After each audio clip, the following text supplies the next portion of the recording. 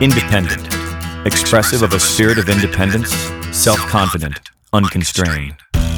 Hello, my name is Joe Armstrong. Thank you so very much for listening to Independence Day. This is the show that examines the changing face of the music business and the people who are doing the changing. Independence Day brings you independent artists, producers, and music industry visionaries with in-depth interviews, live performances, and inside information, all without hype and direct from the artists who practice their craft. This week on Independence Day, The Black Watch. The longevity of the band The Black Watch is a testament to tenacity and persistence. Originally from Santa Barbara, California, singer, guitarist, and songwriter John Andrew Frederick developed a strong case of musical Anglophilia. But in addition to the standard issue Beatles influence, he incorporated bits and pieces from a wide range of British artists into the sound of the band. As the primary songwriter, Frederick has been the only constant member in the 20-plus year career of The Black Watch, and it is his artistic vision that has kept the band moving forward through multiple lineup changes. More recent Black Watch material has a sound that is reminiscent of the best of 80s British pop, and the band provides a classic example as for why American bands so often look to their counterparts in Britain to see how it's done. Frederick's vocals sneer, guitars grind with a driving jangle, and his lyrics illustrate an ability to walk the line between the inherent elegant simplicity of pop music and a command of the language indicative of his PhD in English. Frederick and the Black Watch are set to play a national tour in the summer of 2015, and they're finishing up a brand new record called Highs and Lows that is slated for an early 2016 release. Welcome to Independence Day, The Black Watch, also known as John Andrew Frederick. Are you like the main guy? I am the main guy. Yeah, exactly. Welcome. Thank you very much, Joe. Thank you for having me. It's nice to meet you. Us. It's nice. Well, you keep saying us. I noticed this as we were doing things before. You kept saying us, but like, I have a royal we complex. What can I say? It's a multiple personality kind of thing. So you've been at this a pretty good while, and different from a lot of people who've been making music a long time. Like I'm on like a glacial album release thing. Like I'm like Boston. I release an album like every 7 years. And fight with my imaginary record label, and then release another album in 7 years. Like you've had steady content basically since like the late '80s. And repulsively prolific. You could say yes. Rebarbatively, productive. Yes. Sorry about that. No apologies necessary at all. It's great to see someone at it so diligently for so long. And you are, when I listen to your music, I mean, I obviously, Thank you. I don't have access to all of these. I mean, how do you know the total of these? I'm looking at this sheet. I don't. I've lost track. 20... I know it probably sounds somewhat quaint to say so, but I don't know how many records we've done now. I mean, there's maybe been 14 full lengths and 7 or 8 EPs and a bunch of singles. Yeah, separate releases just that I picked off the website there. I mean, there's 25 or so. You've got almost a brand new-ish one. It just came out in February, which wasn't that long ago. Yes. Sugar Plum Fairy. And tell the folks at home why you named it that, because I think that's a cool piece of trivia. The Beatles freaks amongst you will understand the allusion, because that's the count-off that John Lennon quite rather famously used for A Day in a Life, Sugar Plum Fairy. It sounded very druggy and stuff, and I thought that because I like mythopoeic themes, I don't have, puppets of sugar plum fairies or anything dancing in my heads or anywhere else. Right. But it's a nice phrase.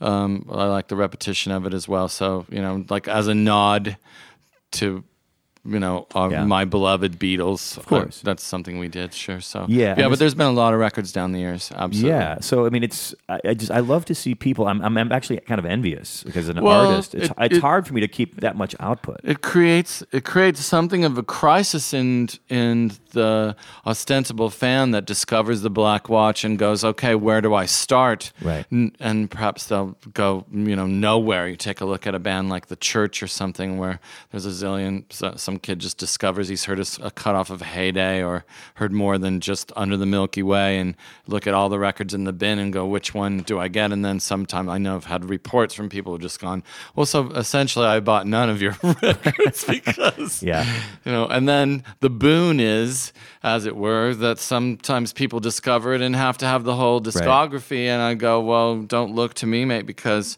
I don't have all the records. Yeah. There's a number missing from my collection or whatever. So. Yeah. And, that's that crisis of having too much. I call it menu overload. Like when I go to a restaurant, like I can, some people love the Cheesecake Factory. and that's fine.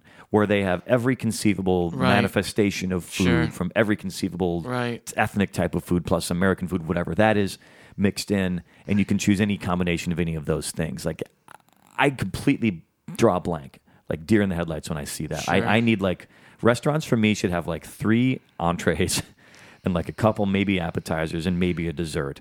You know, I get overwhelmed by too many choices. That's very typically male of you. Is it? Many of the study has been done that what many women like more than anything is choices. I Okay. often talk about how that gets affords women the opportunity to display their taste. Right.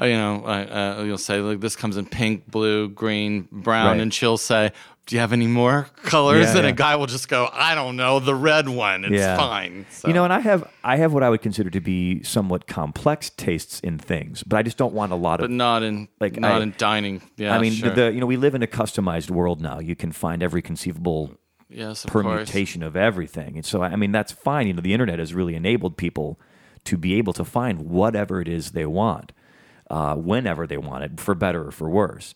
But that's the world we live in. We can't change that about what we do. Sure. So, does this apply to other aspects of your life as well? Do you have like a Am I grotesquely prolific in other Yeah, ways? yeah. Yes, absolutely. As a novelist, I have 4 books right now. One that's halfway done, but there are two novels that have been written. The sequel to my latest novel, The King of Good Intentions, is coming out in August. But it turned into a trilogy.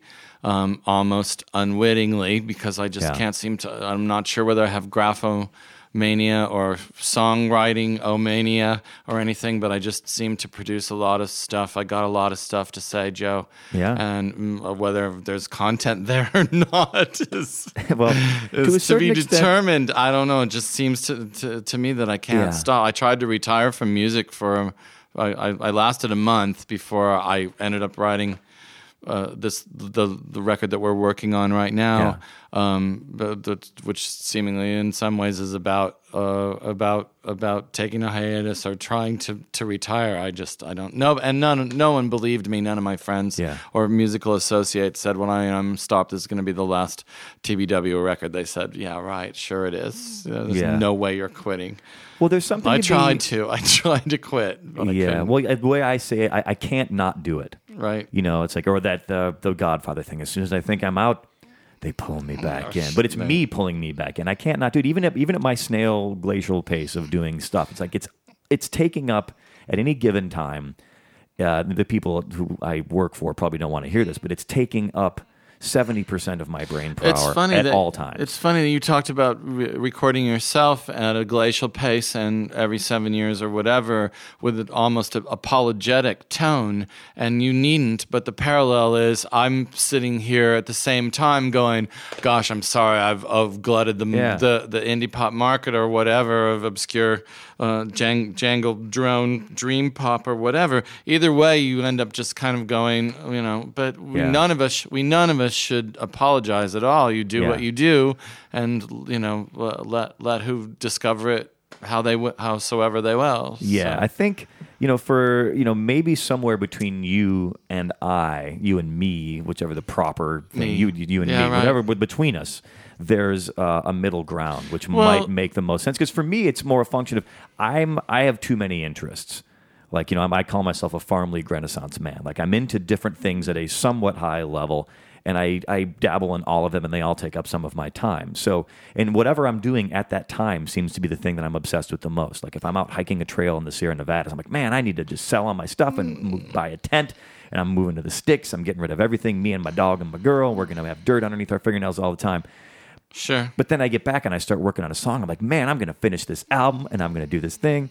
And I am doing them. It's just that they're all happening concurrently at this level that's taking up There all my isn't time. anything wrong with that, as long as it seems to me is that it's you're doing it when you're inspired and not trying to force it. Yeah. The kind of artist who sits down, as they said of Paul Simon, who apparently goes into a room with a piano every single day and tries to crank out a song.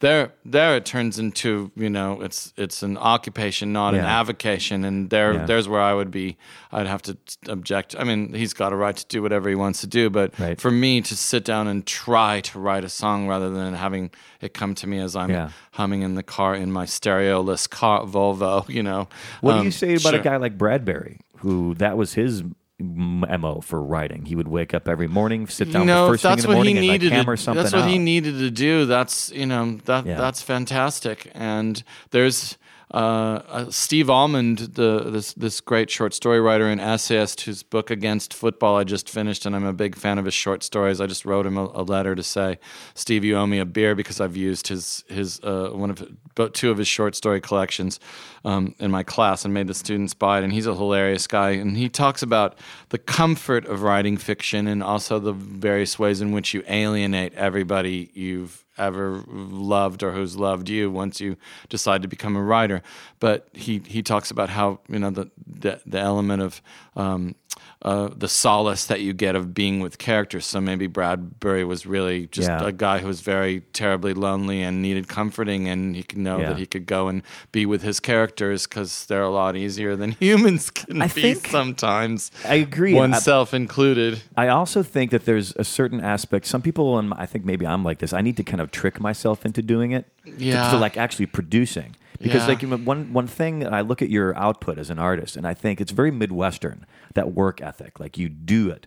You're actually My doing parents it. are from Iowa. Yeah, exactly. Sure. Maybe that's where where that came from. I have Midwestern roots, but you it's not that people don't work in other places. They most certainly do. But in places like the Midwest, where I spent my formative years, it's just what you do.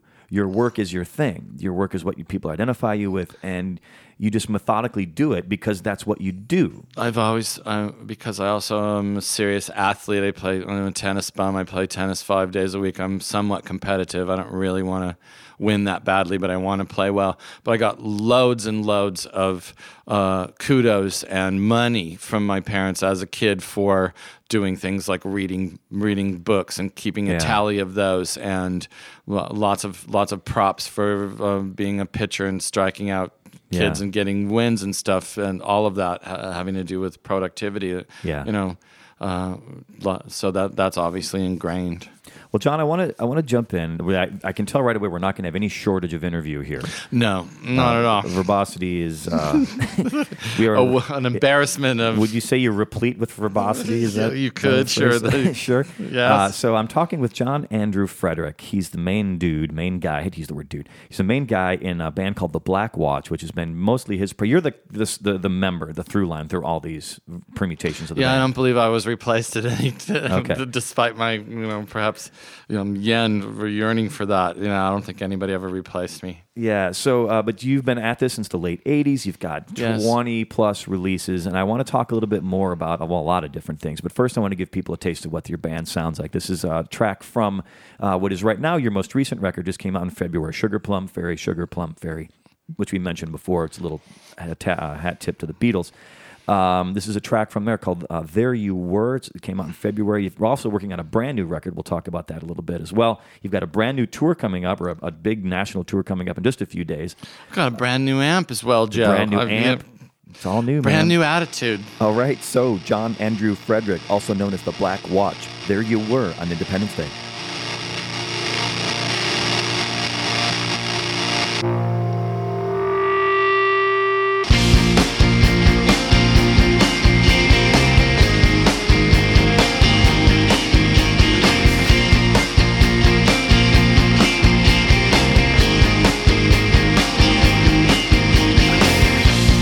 Up, and there you were, smiling with your brilliant teeth. There must have been 100 of them, some off like problems. You kind of have to just accept it, on with it and live with them. What luck, all that time I'd always wondered how you were and who you were and all of that. No, now the sight of you awakens all this dormant stuff, and most of it comes flooding back. Must have looked just such a grinning fool to try to hide what could not be concealed.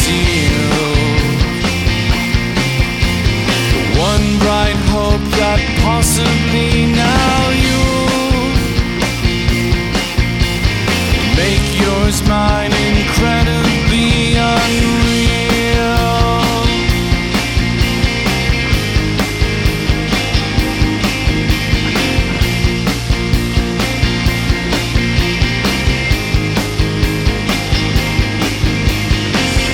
You kill with all your charms. One's instinct scream at every turn, get out of here and do it now. No chance at all. The arrow's in, it's in my chest, it's what I wanted anyhow. Hey Jane, let's have a laugh. I'd be bleeding on the floor and I can do this more and more. Hey Jane, let's have a laugh.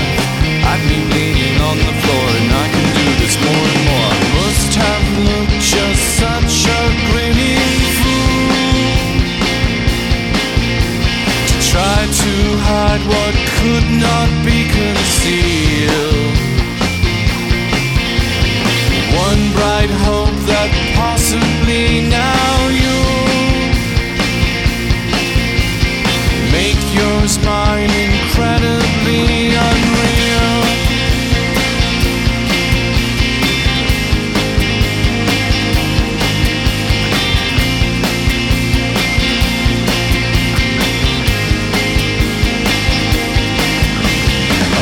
Have looked just such a grinning fool to try to hide what could not be concealed. One bright hope that possibly now you'll make yours mine incredibly unreal. Welcome to Independence Day. My name is Joe Armstrong. This week's guest, the Black Watch, a.k.a. John Andrew Frederick. He is Santa Barbara, kind of born and bred, right? You're born there too? No. Richmond, Virginia. Okay. My parents located when we were 2 or so. Okay, but for all intents and purposes, you are from that's where I grew Santa up, Barbara. in a manner of speaking. Okay, so the first question I want to ask you is the one I've been thinking about since we first started talking about doing this episode, which is, how did you become such an Anglophile being from Santa Barbara? Like, your music to me is very reminiscent of... It's Brit damaged for sure, Brit Joe. pop. No one's denying that at all. How did I Brit pop? Like, where think did that about come it? from? Well, it had to have come from when I was a kid. All of the music that when I first heard She Loves You when I was 5 or 6. My parents talk about it, and I remember this as well because I'm cursed with too good of a memory that I started just jumping up and down in the back of our big black bulbous Buick, So, would have Nice been alliteration, the by the music. Thank you. Would have been from the music, and then once I broke my, I've told this story a number of times. I broke my leg playing football when I was in 5th grade, and my parents didn't let me watch more than an hour of television per day. So I had just started playing guitar, so I'd prop my cast. I had a very bad break. I spent a year in bed.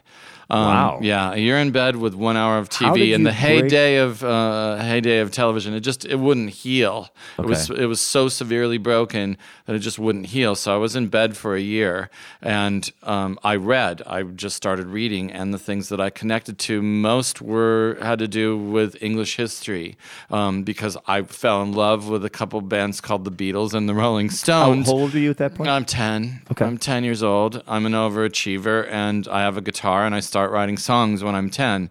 I mean, I often joke that, I started in 4th grade, and I still play like 4th grader or whatever. So all of the Anglophilia, which is, something I've tried to divest my voice of that too, because if we grow up listening to a lot of English music, it's going to seep into your vocals. And when I first started out, producers would be driven mad. It was just going like, John, you're not from London. You just you love to live there. And I'm sure I did live there for a year, but I'm sure I'd like to go back and sometime and live there later on. And just play tennis on grass.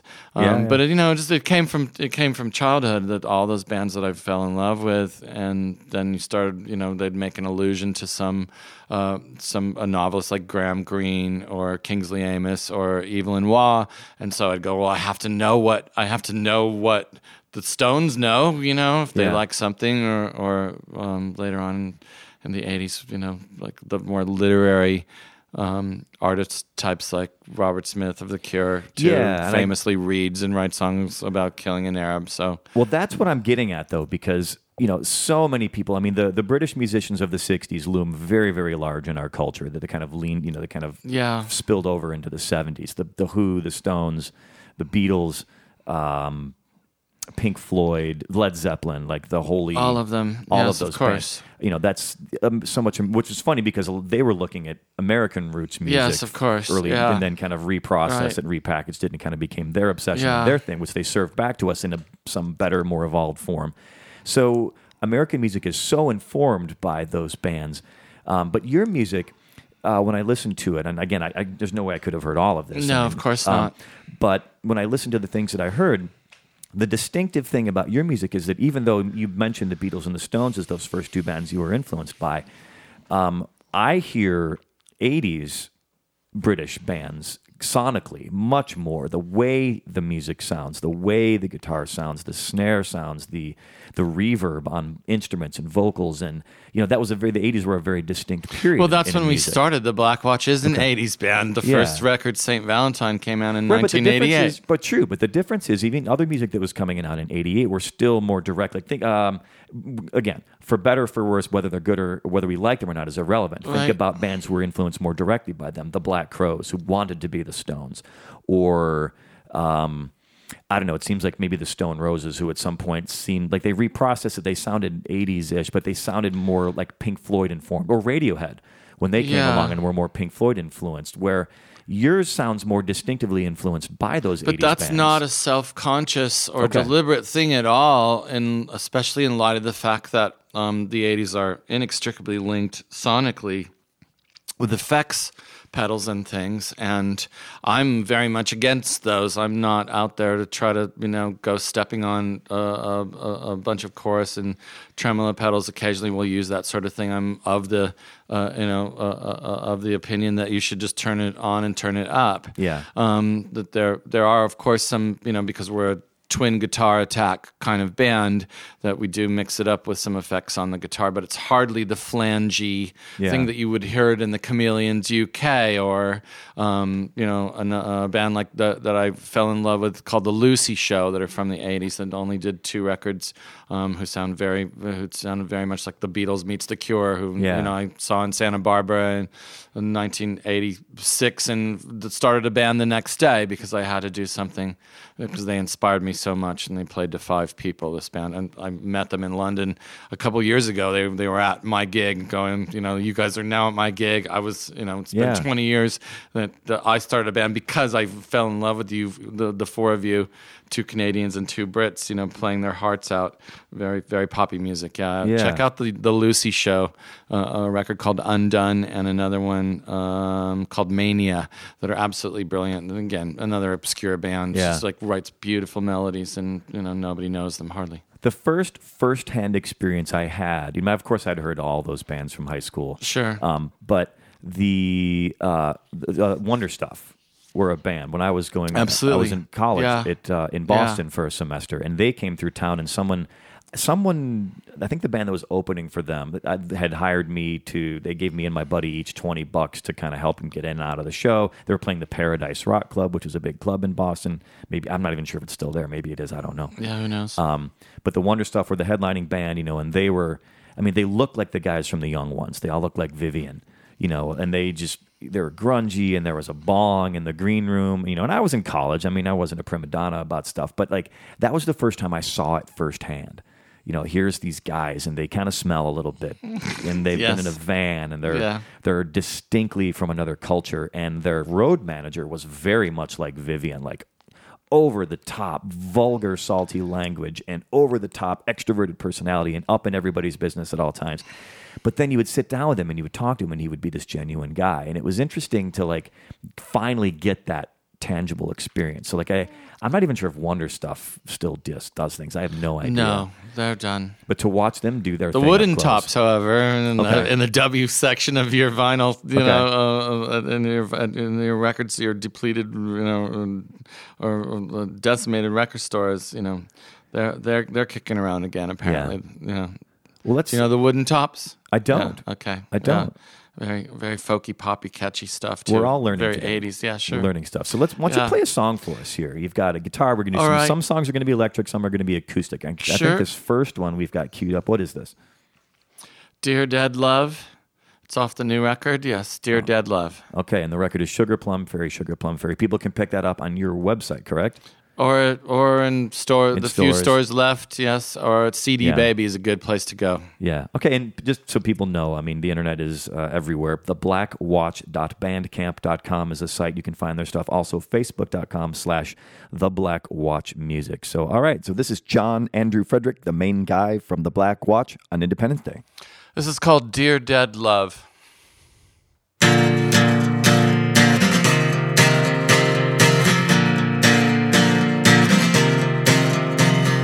Once upon a very far away, seems like it was only yesterday. You were someone very whom I knew. Now we know it's well for you, and it's so much better. Wish I could the same say too. Montague Place entrance was the place I first clocked your scary pretty face. Thursday, I remember, was the day. All my efforts to forget seem to go for nothing. They remind me that I've yet to delete you from the recent past. How long will these ghastly feelings last? You were someone very whom I knew. Now we know it's well for you, and it's so much better. Wish I could the same say too.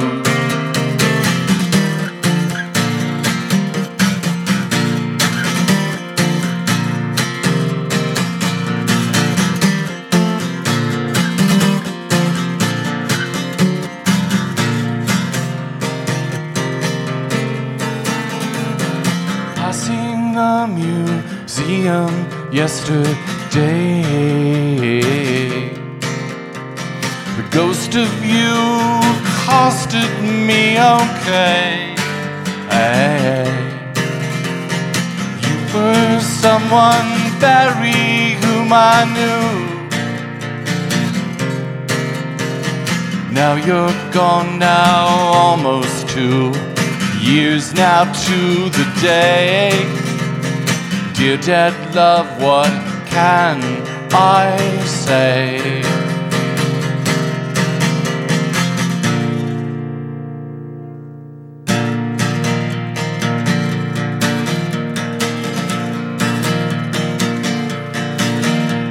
Sometimes I'm right, I could be wrong. My own beliefs are in my song. Butcher, baker, know me, and then you can't figure out bag I'm in. But I, everyday people, there is a black one who won't accept the white one. Being such a skinny one, don't think's the fat one. Different strokes, different folks, so on and so on, Scooby-Dooby-Dooby. We got to live together. I am no better, neither are you. We are the same, whatever we do. You love me, you hate me, you know me, and then you can't figure out the bag I'm in. 'Cause I, everyday people. There is a short hair that won't accept the long hair. Being such a skinny one, but to take the fat one. Different strokes, different folks, and so on, Scooby-Dooby-Dooby. We got to live together. We got to live together.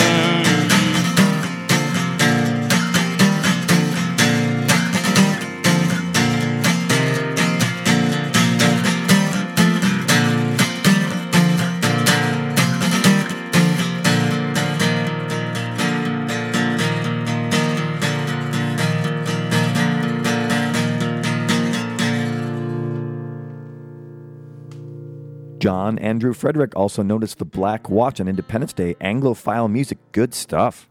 Sorry? Good stuff. Oh, thank you very much. It's enjoyable. I like it. It's good stuff. It's good to see. You don't have to keep on referring to Anglophilia, though, Joe.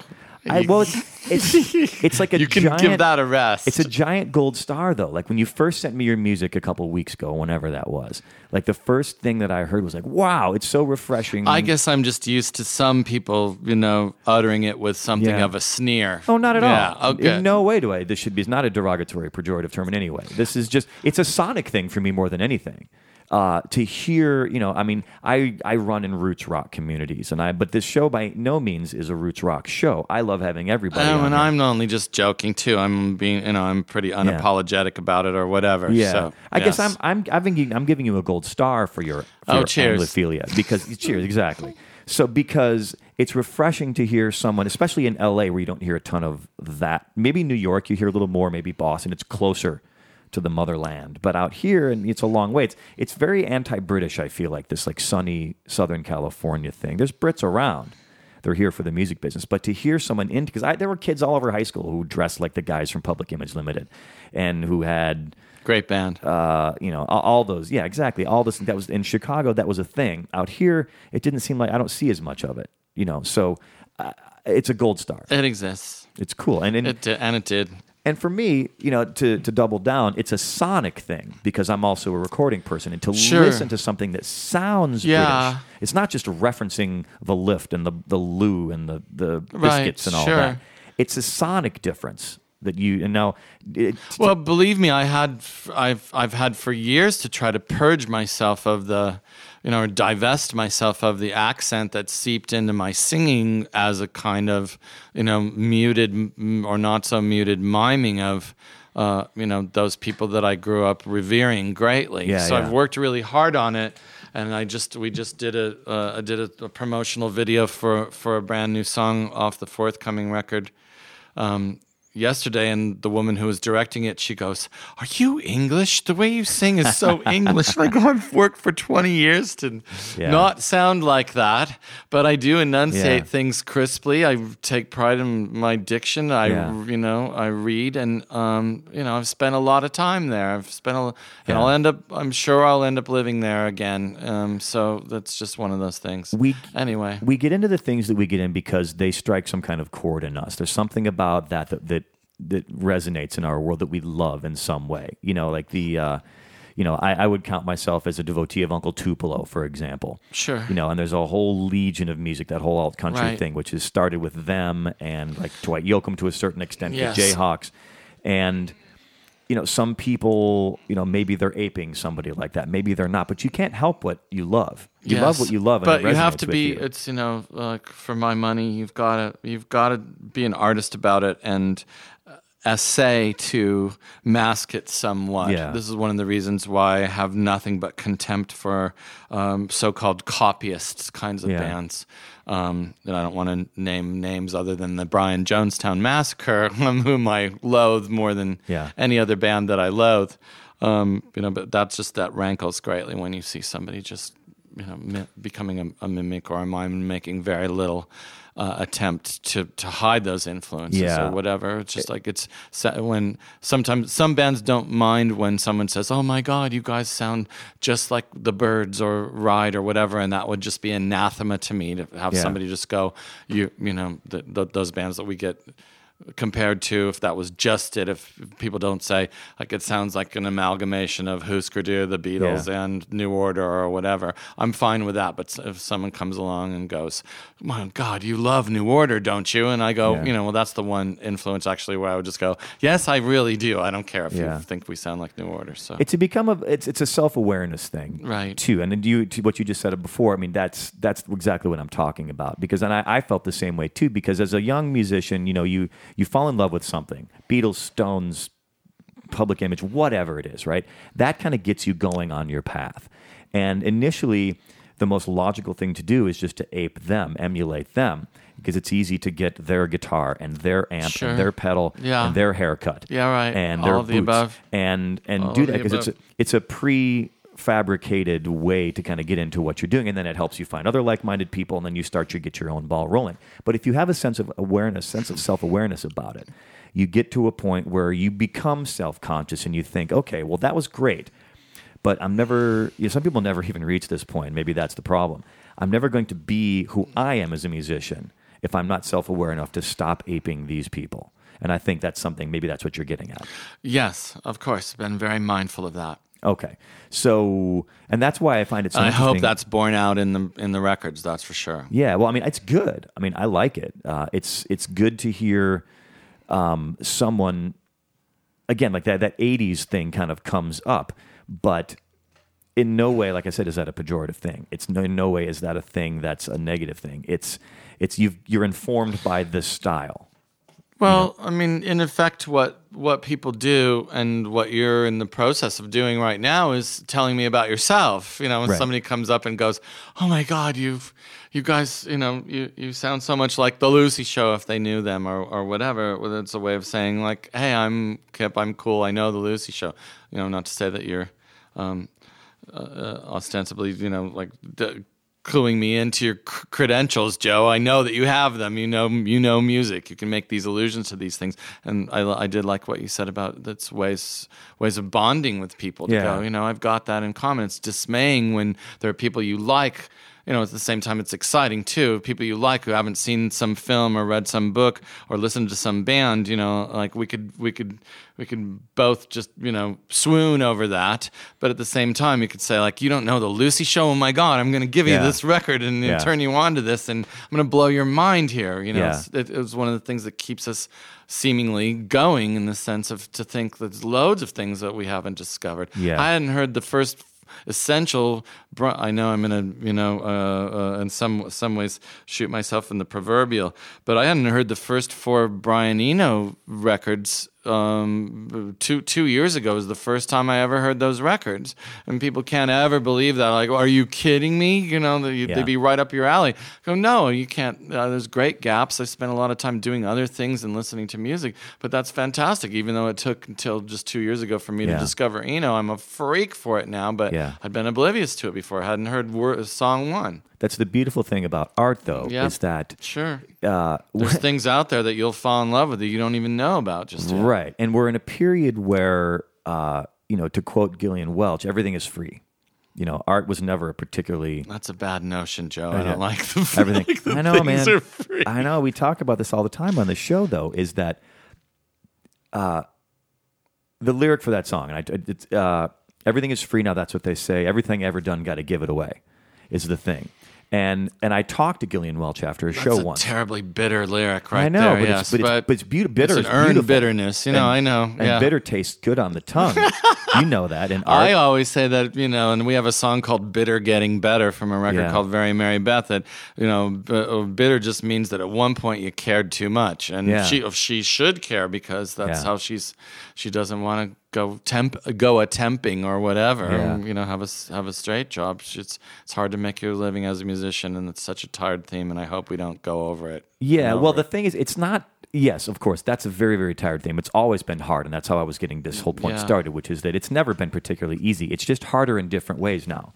than it was before. I mean, people are very nostalgic for the days of big record labels. When back in the days of big record labels, all people could do is complain about big record labels. Right. It's just a different set of problems Right. now. Yes. And it's not that it's, when I jump into this topic and I start talking about it with different musicians, it's very easy to just go negative and say, well, everything sucks now. We've got to do this, we've got to do that.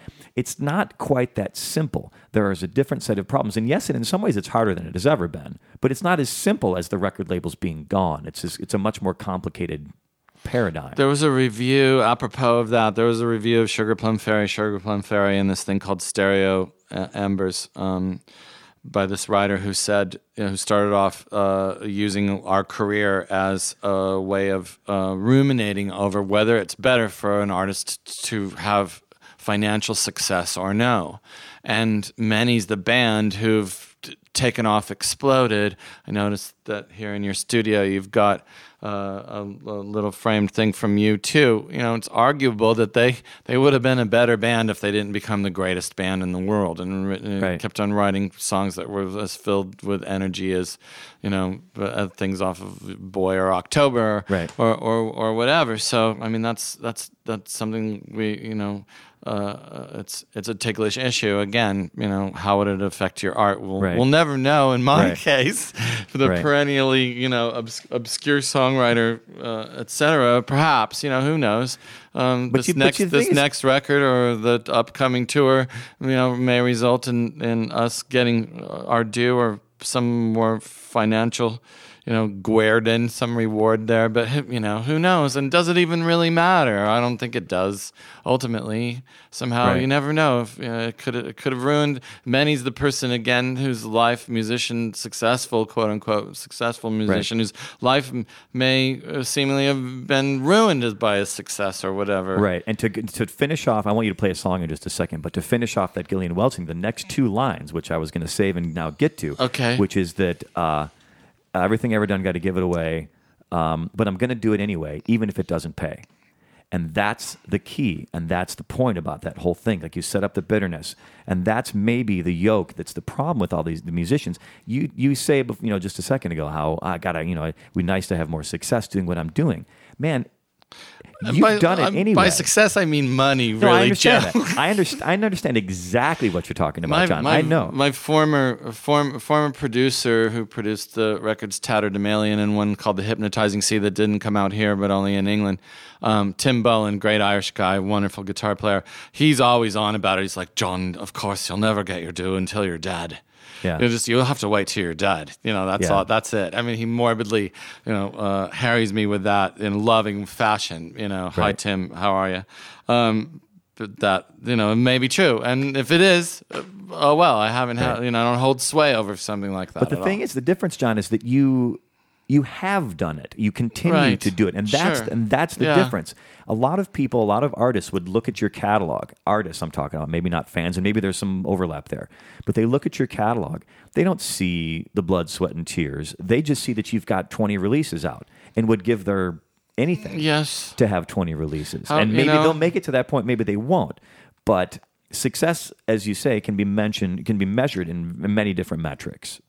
And you continue to do what you do. You do it anyway, whether it pays or not. It's a singularly American thing as well, to, segue to talking about nationalities. That Susan Sontag, the great critic and, intellectual, talked about American overproductivity, that Right. we're trained to overproduce stuff.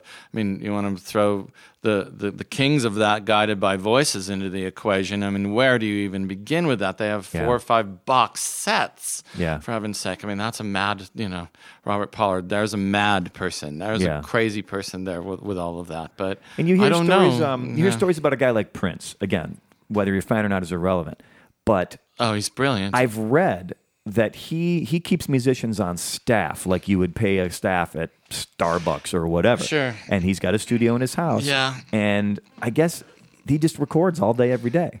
And I've read that he's got a room in his house, like the tape closet, which is it's got hundreds of albums worth of material, because that's what he does. He's constantly, that's it's this terrific. process. Yeah, Or a guy sure. like Ryan Adams, whether you like him or not, irrelevant. He's got, if anyone suffers from too much output, it's that guy.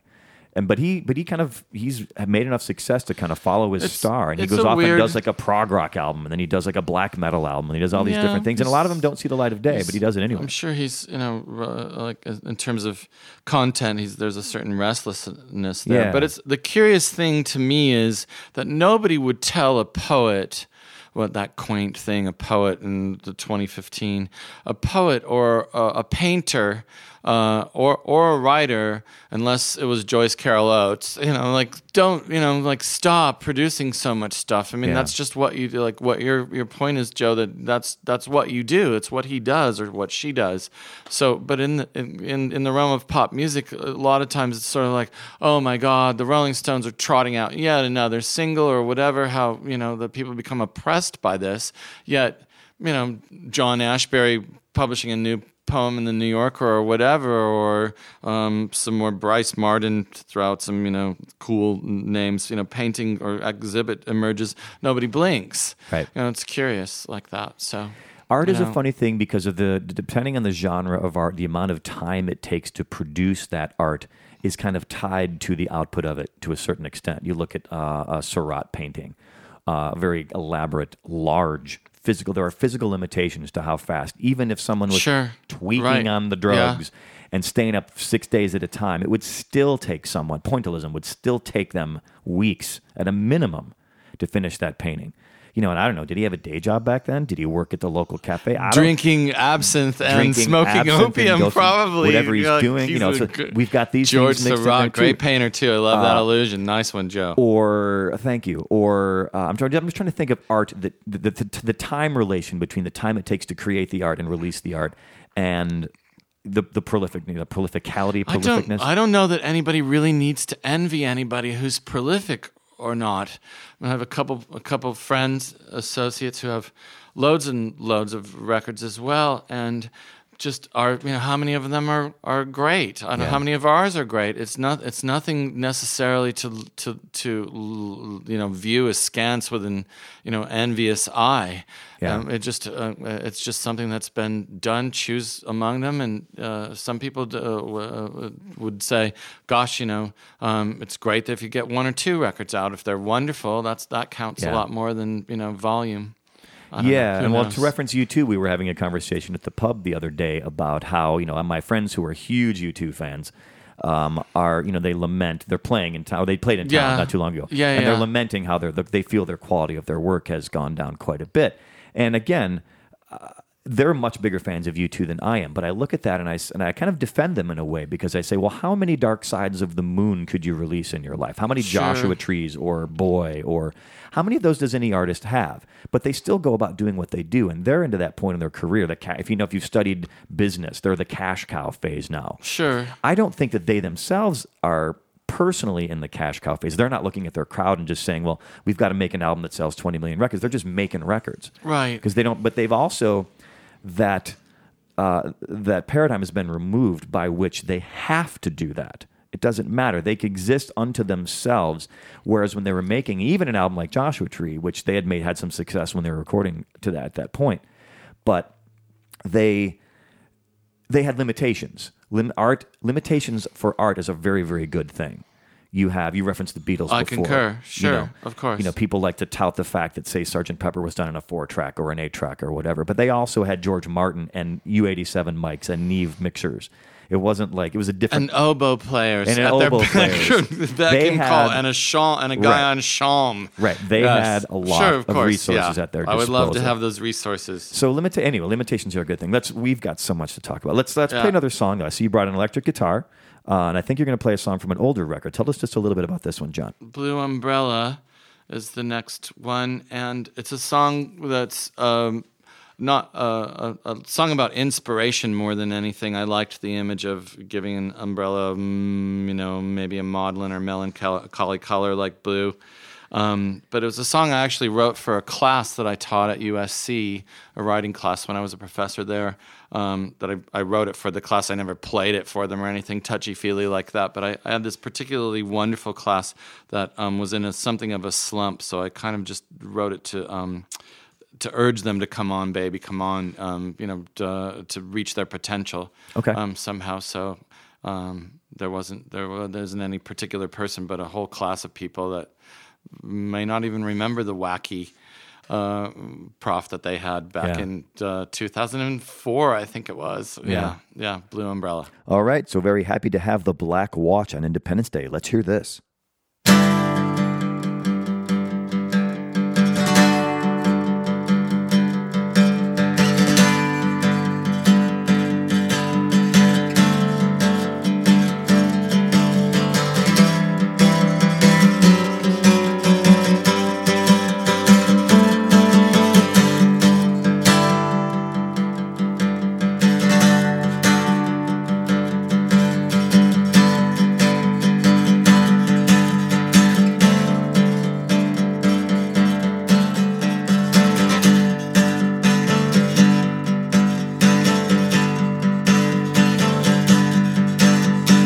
Already building castles all over northern Spain,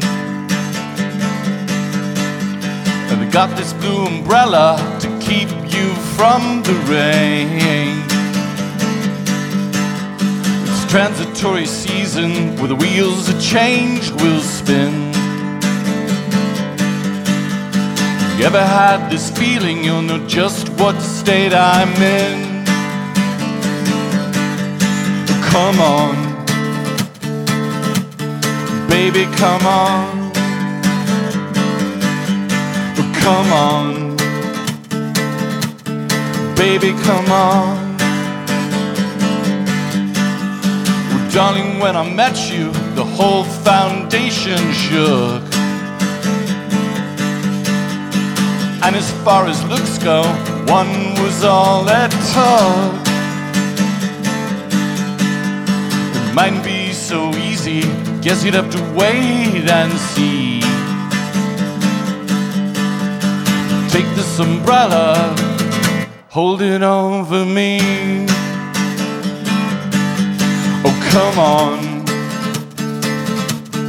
baby, come on. Oh, come on, baby, come on.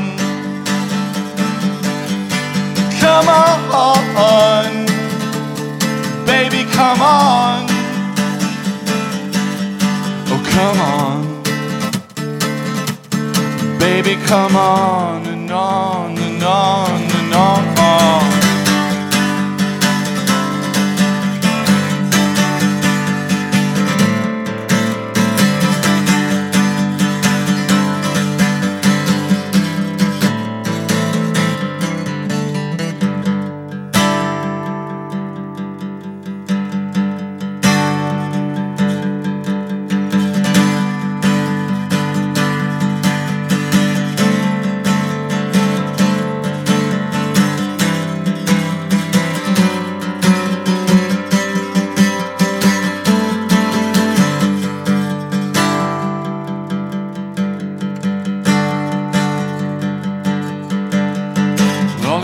One to take this through the roof.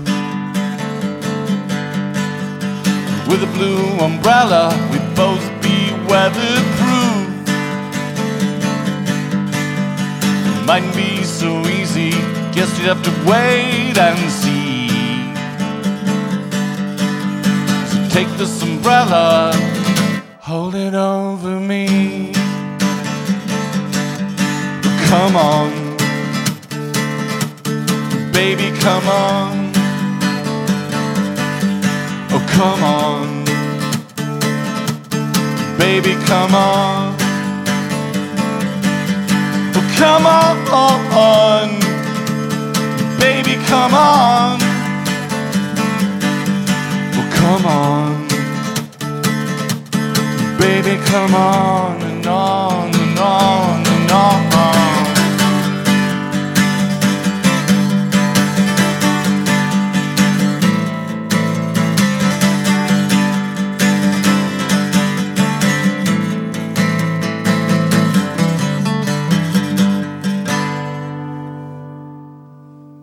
My name is Joe Armstrong. Thank you very much for listening to Independence Day. We come to you nearly every Wednesday night, www.indepday.com, INDEPDAY. You can also follow us on Twitter at IndepDay and follow all our videos or check out videos at youtube.com/IndepDayVideos. Very happy to have tonight's guest, The Black Watch. We've got the main guy from that band. Call him John Andrew Frederick. He's from Santa Barbara, California originally, but man, his music doesn't sound like he's from California. It's great, though. John, thank you for being here. Thanks, Joe. It's great to be here. I'm having such a good time talking to you. It's fun to talk to someone who is very well spoken, who will throw some interesting vocabulary at me, some phrases. It's fun to have some conversation. I'm going to say at this level, but it's a different flavor. It's a terribly high level, Joe. I know. We're fairly floating above. Let's jump into our pretensions. Revel above in our the horizon. But I want to get now your other avocation, the other thing that you do. You are an English professor, correct? And, yes. How does, and you studied that and you have a PhD in this. So now how does, maybe compare and contrast. I'm talking to a teacher now. I have to remember all my teacherly things, but compare and contrast. How does being a writer of prose or a writer or even teaching something like that? Are you teaching composition or this history of... Yeah, composition. Okay, so how does that inform songwriting or the other way around? Oh gosh, I don't know. I mean, it informs performance perhaps more than the actual writing of songs. I'd say most of my classes I don't lecture. I use the Socratic method. I ask the students all the time what they think. I already know what I think about the poems and stories that we're reading. So I would say that it kind of imbues the performance of these songs from my hamming it up for to keep the kids' attention spans from snapping, as it were, but not necessarily. I don't think that they're really overlapping in terms of songwriting. I mean, interacting with people, of course, is going to give you some potential material.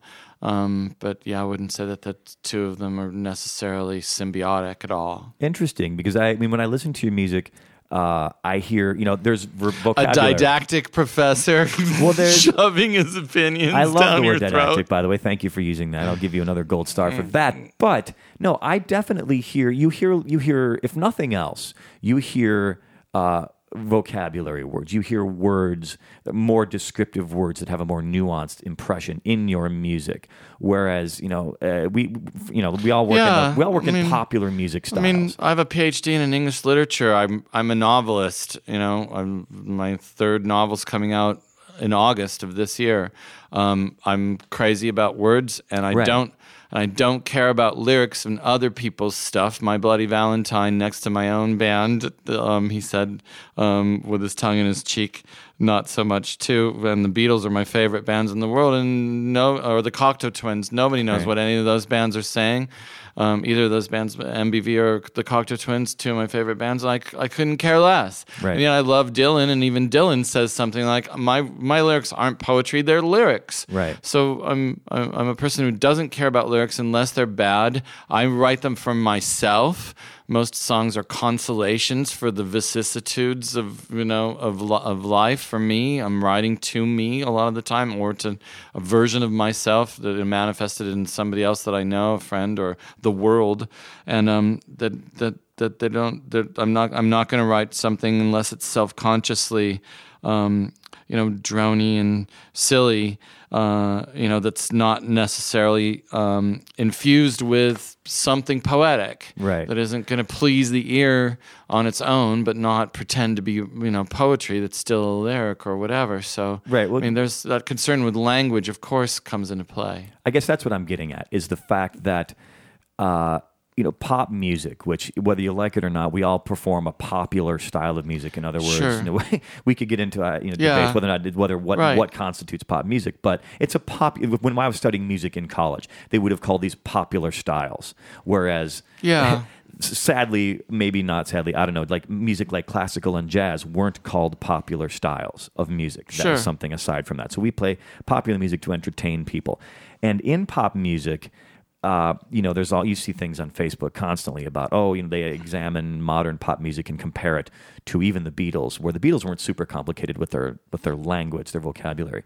But now it seems some people complain it's been dumbed down to the extent where it's barely even language anymore. My take always is, if it's noticeable, then it's bad. But, in the song that I just did, Blue Umbrella, the chorus goes, baby, come on, which Right. couldn't be more cliche. But I like that notion of a juxtaposition. The first Right. line's about already building castles all over northern Spain, making an allusion to people building castles in Spain, having fantasies, etc. So if you draw somebody in with a catchy chorus that could be redundant and silly, but at the same time get them thinking, if you care that much to think about the listener, with something more poetic and imaginative, then that's great, and that's another goal or puzzle to or like tightrope to walk between. You can't have a chorus that's super convoluted because it's a chorus and you want it hooky, and just as you can't have lyrics that we couldn't reverse that and have the verses go baby, baby, baby, baby, baby. Well, right, you're at play with language when you do these kinds of things, and you're self-aware enough to know. I mean, you just said it right there. You elucidated it right there. That not being too attached to your lyrics or having too much pride in them, and a number of people that I consider my colleagues and peers who are really good songwriters, they almost get there's almost a certain amount of rancor. They're like, John, I can't believe that you don't like lyrics, because solipsistically, the notion would be that what they're thinking is like, my lyrics are really good and really poetic. Why don't you should be lauding me for this and stuff. And, I always kind of counter, like, don't take it personally, but if I want to read something, I'm going to go read Keats and T.S. Eliot, not your lyrics, somehow, or not mine either, because... Well, they have a different function in popular music. They have a different function. I look to people like... Bowie or Mike Stipe, for example, of someone who, Mike Stipe, for example, these are lyrics that are they're placeholders for a sound. Like he would say a particular word, not because of its meaning, but because of the sound of the word. Sure. And they're a way to get something across to the listener. Or Bowie, like taking lyrics and taking words and back before you could do it on a Word document. Sure. You'd take and cut them up on a piece of paper and toss them up and then just kind of rearrange them on a table to fill the. I love him for that. Yeah, turning me too. into a collage. John Lennon did the same thing. Exactly. I don't think about Bowie's lyrics, and that's probably a good thing. I love David Bowie like crazy. I loved early R.E.M. before I could hear what Michael Stipe was saying. I don't. Everybody says that, though. About. Well, that's the cliche thing, but that's fine. I have no issue with that. My girlfriend hates Pearl Jam, right? And I like your girlfriend. She's great. I love that band. She is great. I don't know. I have respect for Pearl Jam. I have respect for Eddie Vedder for coming up with something. This kind of harkens back to something we were talking about just a few minutes ago in the interview, where a new form, slightly different, maybe even just slightly different, new form of art comes in. A new style of music, grunge, rap, hip-hop, pop, Britpop. Radiohead is a good example of that, even though Radiohead was informed by Pink Floyd and other bands. It's like every now and again a band comes along that launches 1,000 other bands. Van Halen is a good example of that. Nobody was doing hard rock like that when it came. Sure. It seemed like it was, and even compared to their peers, they were smiling and jumping around rather than scowling and jumping around. Sure. So we tend to... The bands that come after them, we tend to think are tiresome. Like, you're obviously informed by Radiohead. Yeah. You're obviously informed by Van Halen. You're obviously informed by whatever. And so, all those bands, when I was playing guitar in high school and Van Halen was the biggest thing, you could tell which bands had some of their own thing and some of them didn't.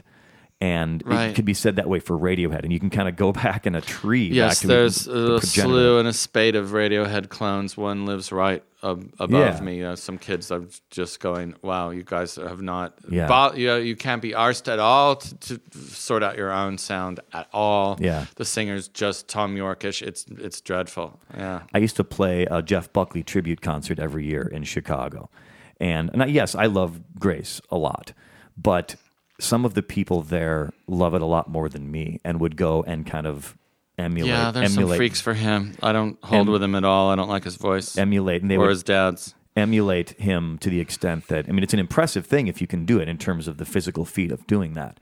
But I mean, I liked him and I liked the venue. I liked the owner of the venue, and it was an opportunity to get in front of some new people.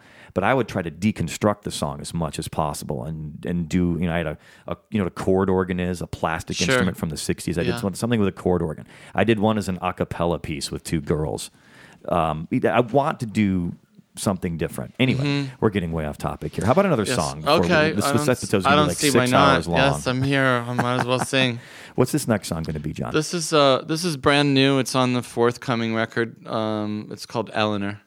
Eleanor. And this record, we will see this early next year sometime? I don't know. We're about halfway through recording and mixing it. It all depends on scheduling. Yeah, we'll see. And some money, too. So we'll see what happens. What's that word? How do you say that word again? I kid. All right, so The Black Watch on Independence Day.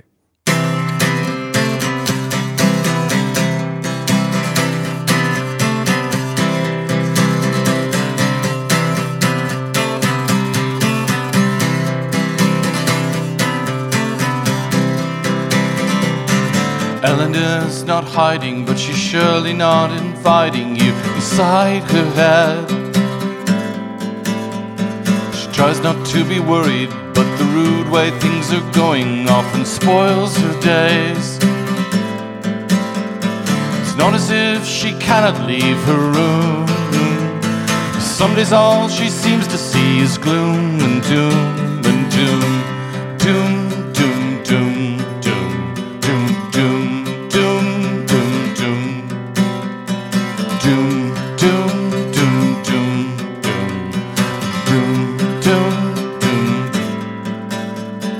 Eleanor's not trying to remind us to keep trying to get through to her. It isn't that she's better than most people now who've met her, but so many of you haven't got a lot of things to say, save for all the things of yesterday. Quoting banal sayings all the way, all the hackneyed people things to say, all the banal phrases all the way. Eleanor's not trying to remind us to keep dying. Eleanor's not hiding, but she's surely not inviting you. Eleanor's not trying anymore. Eleanor's not hiding.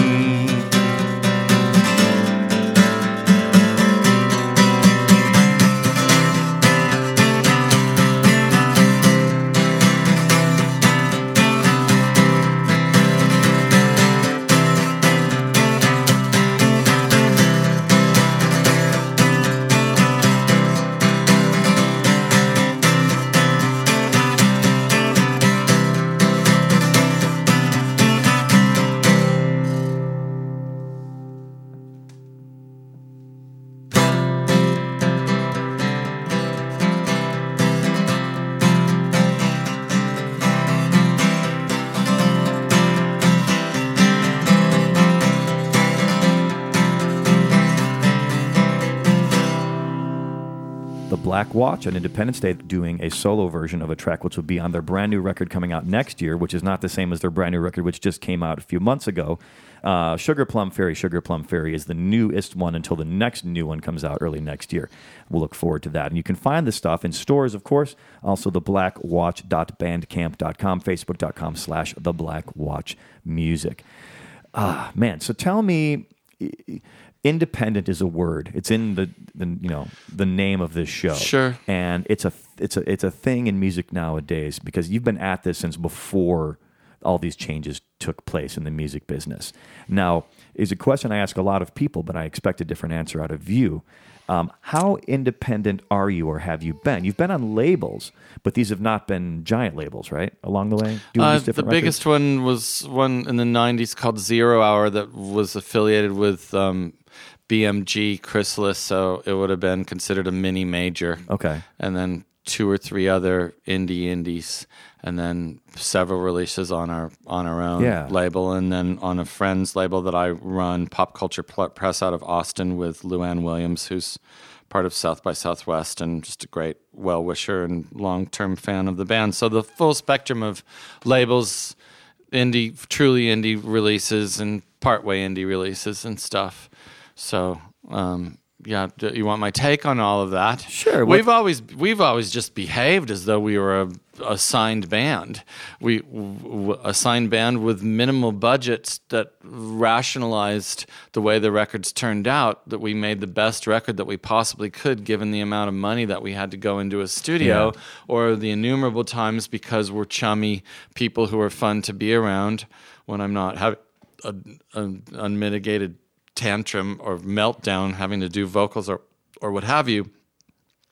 We have a great work ethic. Nobody has a drug problem. Nobody's too terrifically much of a prima donna. So we've been really blessed with a number of people, engineers and producers who own studios, who said, I'll give you the chummy chum rate, or do some stuff for free on spec as well, because I know that you guys don't have a lot of records. You haven't sold more than, the biggest selling record, the one on 0 Hour, sold maybe 5,000 copies or whatever, and it hasn't mattered to us.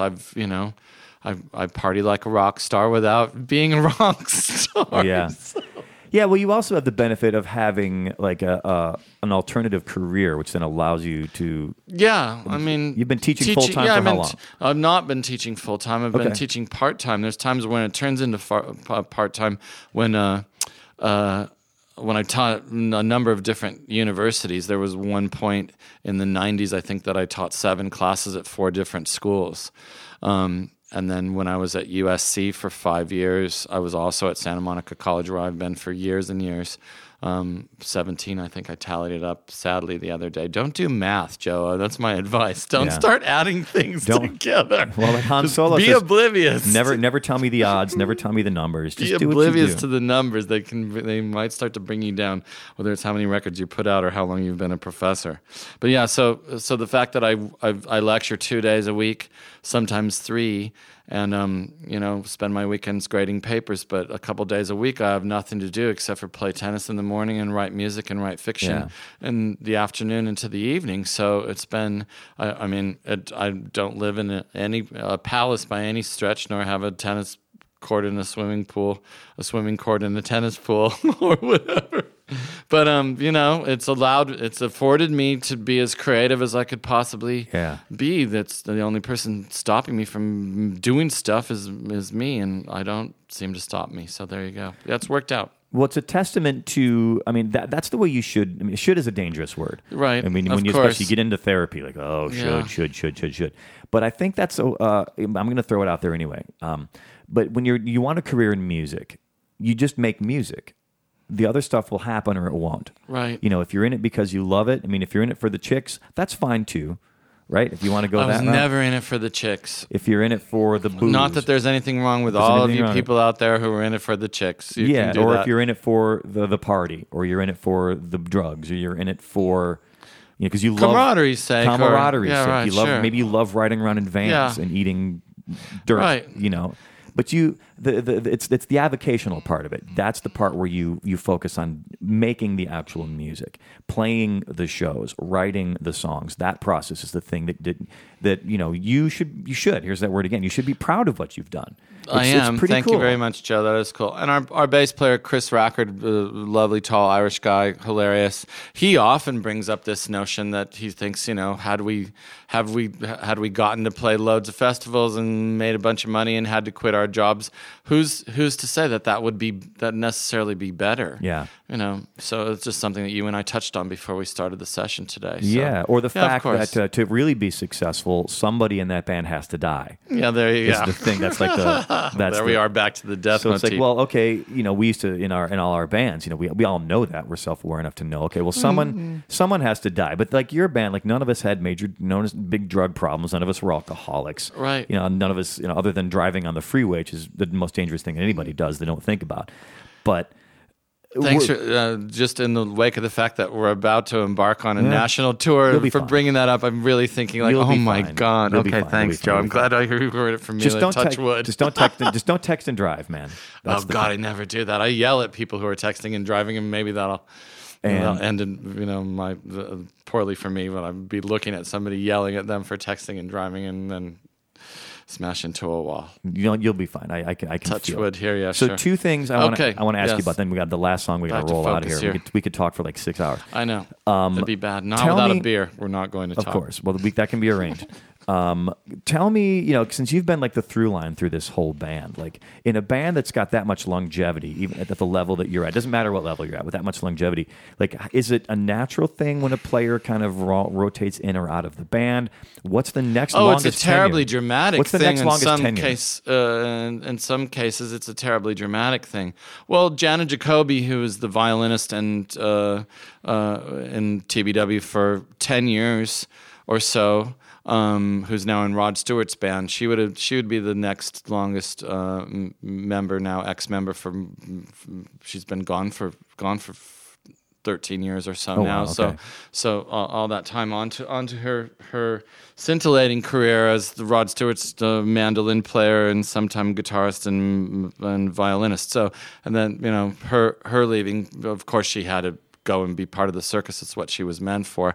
She's an amazing musician and stuff, and I'm sure she misses playing to 16 people in Des Moines terribly. On a Tuesday night in January. On a Tuesday at midnight. I'm sure she misses that horribly. I mean, she paid her dues, but yeah, she was and then there's been Scott Taylor who's going to who's not in the band now, but he's going to come with me on this acoustic tour upcoming. Who's a bass player and guitar player. He was in for 10 years as well, on and off. So, but it can be very dramatic. One of my very closest, oldest, best friends, Stephen Chair, was in for 6 years, and he retired from music for 16 years, and he was in the Chills in New Zealand, and sort of a motif where that put a strain on our friendship, and he's an amazing musician, and he needs to do his own solo stuff, and but it was my dream to have him in the band, and how hard it is for me being the focal point and the main songwriter or whatever.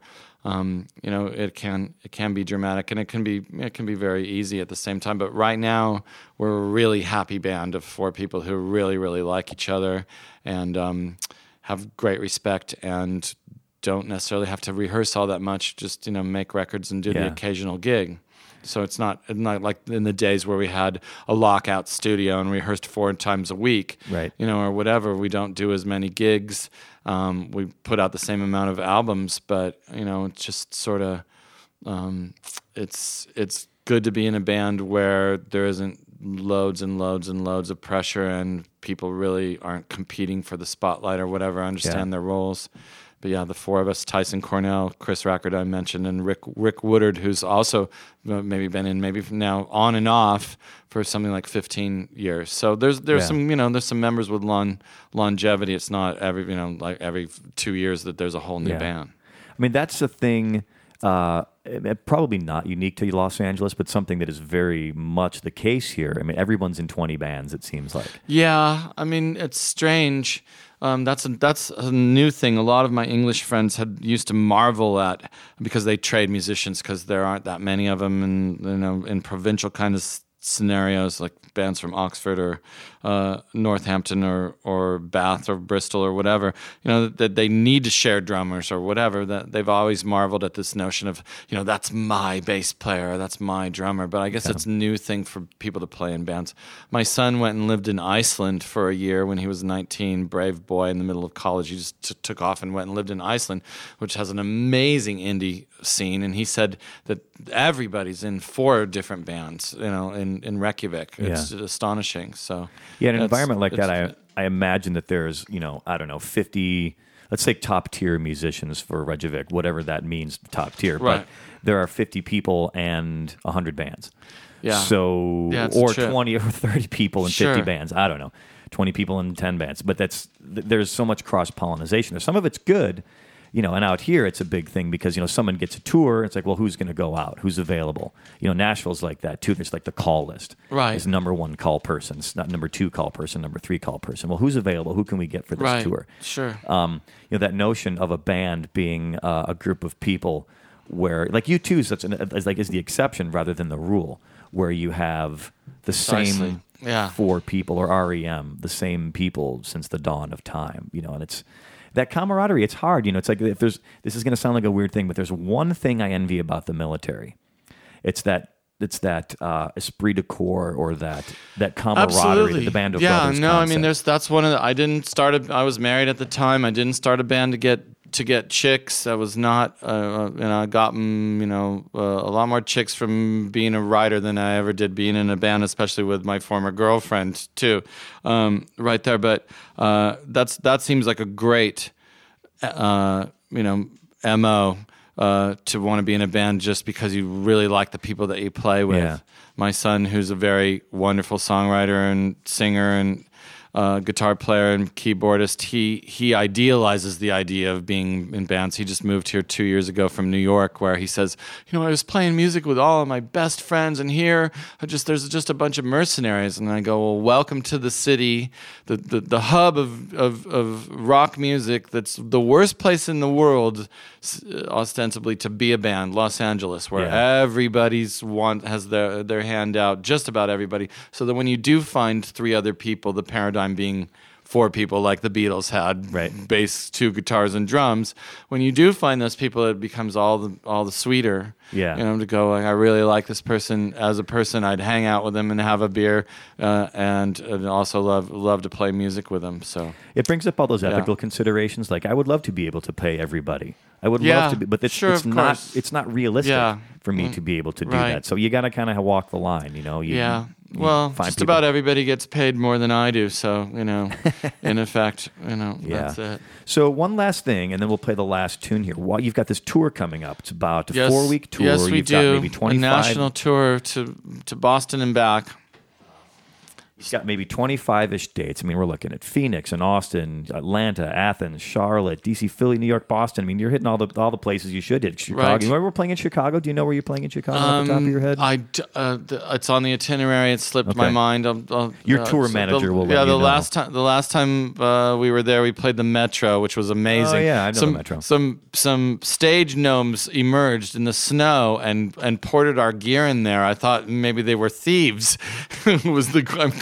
I realize I'm in the Midwest and everybody's super professionally nice. What are you doing? You're humping my amp into the venue. Like, what's going on? Like, are you a vision from God? Well, was it winter? Great, yeah, it was winter. Well, they also don't want to keep the door open for very long. Okay, there. So but they are very nice people, and the people I come from are nice people. There's a cynical motive for everything.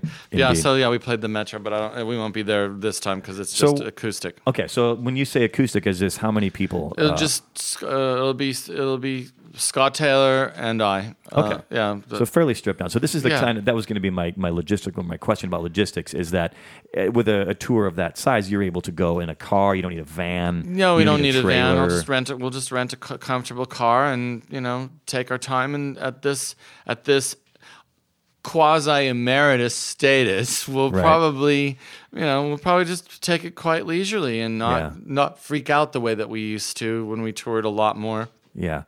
And everything means so much and stuff like that. Just go and play some music for some people and try to sell some T-shirts. Most bands say these days they sell a lot more T-shirts than they do the music. People want to be able to show that they went to the gig and stuff. And we just did some great T-shirts. I should have brought you one. Shoot, I'll send it to you. Yeah, we'll see each other again. We don't live that far apart. There you go. We'll meet at the pub. We'll have that beer we've been talking about.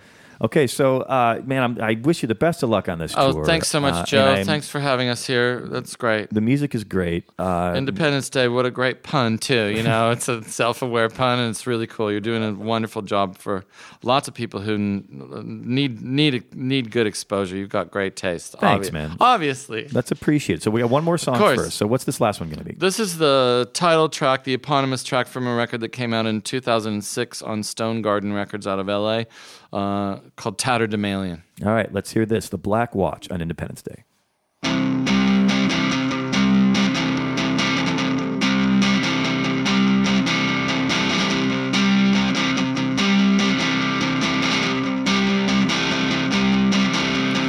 Dreams may come, so scatter some about you if you would. I said, come on, a magic wand won't do me any good. Smile and recognize the look that's in your eyes today.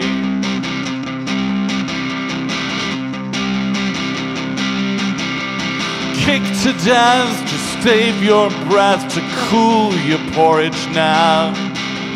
Fractured dreams and bleached out schemes that pale the very heart. Smile and recognize the look that's in your eyes today.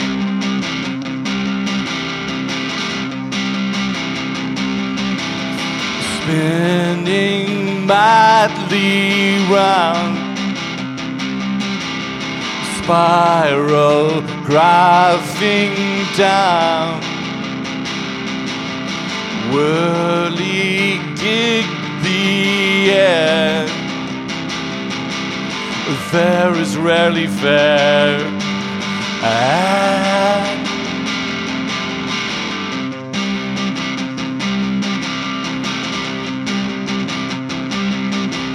Well, dreams may come, so scatter some about you if you would. I said, come on, a magic wand won't do me any good. Smile and recognize the look that's in your eyes today.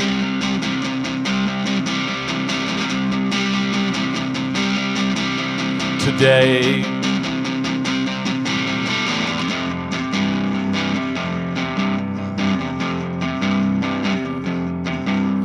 Sugar Plum Fairy, won't you tell me true?